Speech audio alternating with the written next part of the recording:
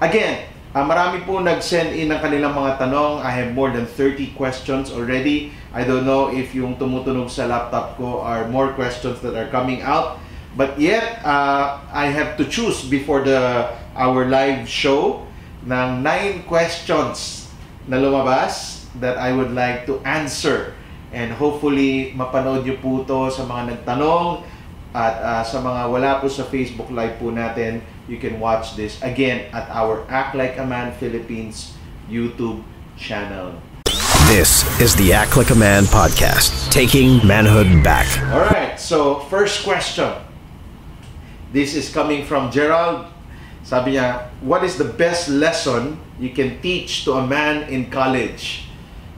Sa lahat po ng nasa college, papasok ng college, you're about to enter college, 3 best advice I can give you. Number 1, you have to come in with the posture that I really don't know a lot, and that's why I'm in college. Huwag kang magmarunong. Come with an open mind, yet at the same time, a critical mind.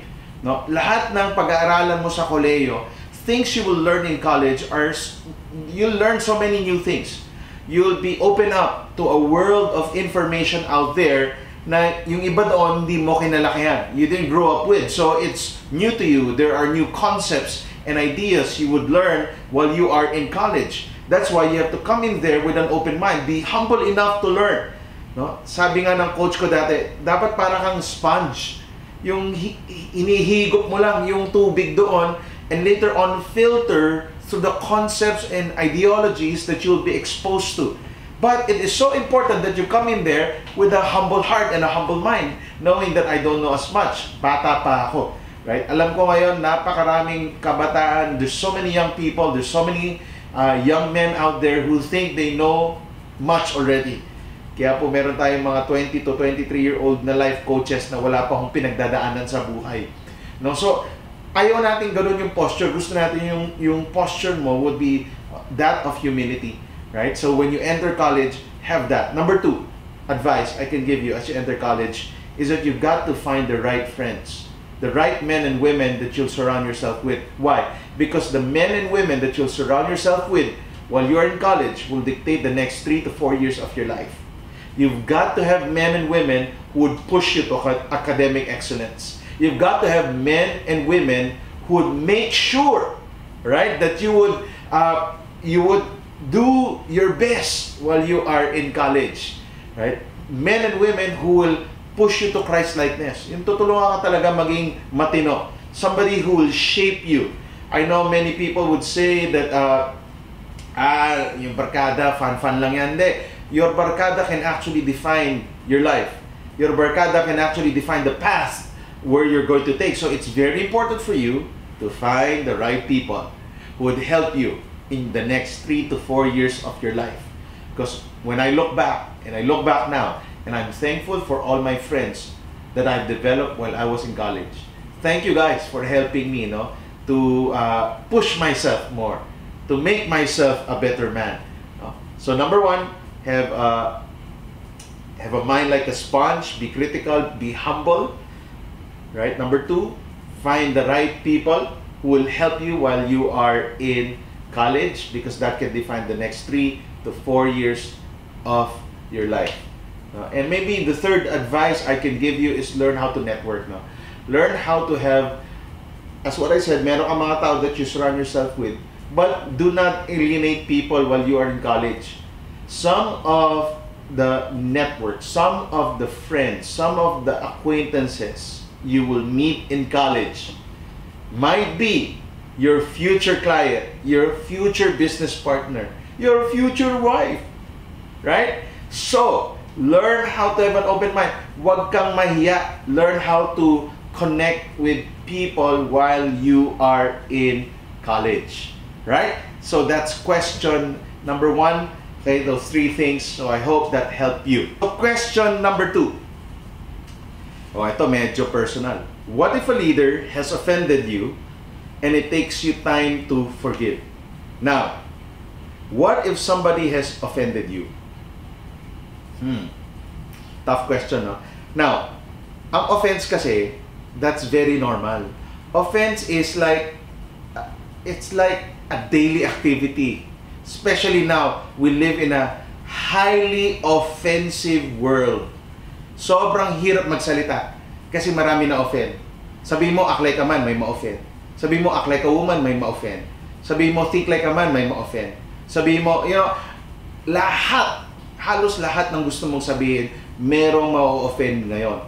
No? Kaya nga, itong tanong na to, what now if a leader has offended you? Now, this is mas special case kasi yung leader mo ang nag-offend sa'yo. And it takes time for you to forgive. Now, I think you know the answer. And that's why, that's your follow-up question. You're asking this question, but you know that the answer is, whether I like it or not, I need to forgive. Right? Especially if a leader has offended me. Now, we will all be offended. The question is, what will I do with that offense? Some people take it and put it deep in their hearts hanggang pagtanda nila. Kaya hanggang pagtanda nila, affected sila.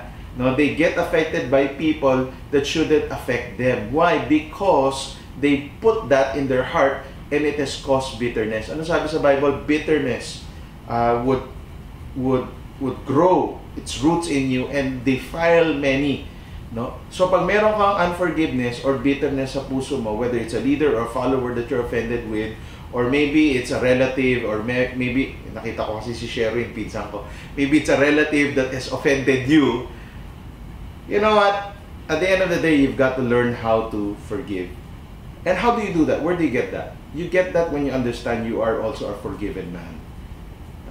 One of the things that we're trying to do now is to pray our Father as a family.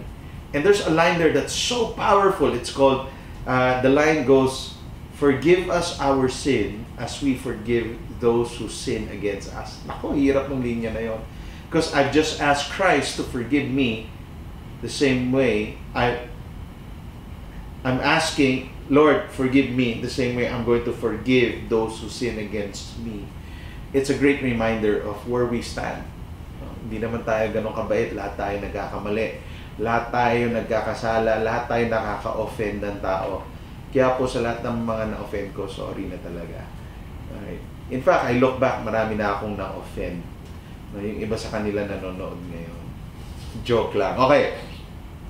Now, if it takes time for you to forgive, take time. Take time. I know you need to forgive, but I want you to prayerfully forgive that person. No? Once you experience yung pag-ibig ng Panginoon, when you experience the love of God, just the mercy of God, your heart starts to soften and you start to forgive others more easily. Not easy, but more easily. All right. Third question. When is the right time to give up on someone you're mentoring? Now, when is the right time to give up? Ako kasi, pagdating sa buhay, don't give up. No? Lalo na pag kami tinutulungan ka, don't give up. Pero pag sinabi ko don't give up, I'm not saying have the same intensity or effort in helping others. May mga ibang tao kasi, ayaw naman magpatulong, tapos pinipilit nating tulungan. No? You can't help somebody who's not asking for it, right? So, what you need to do is, my advice to many people who are going through the same thing is, don't burn the bridge. Communicate to them in other ways and saying, I know you don't want mentoring now. I know you don't want me to be in your life now, but I just want to tell you, I'm always here. I'm one phone call away. I'm one text away. And I've got your back, bro. Parang gano'n, no? Hindi mo siya iiwan lang sa, bahala ka dahil ayaw mo na, wag na. Di ba?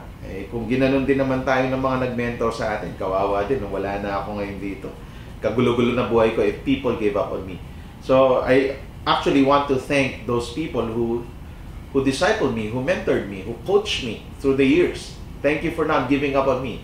Thank you for not looking down on me when I was stubborn, when I did not listen. Right? So, ako, porsige lang, no? But maybe the intensity of the mentoring or the relationship might be a little more different. Follow Dennis C. on Instagram and Twitter @DennisCSC. That's @DennisSiasy.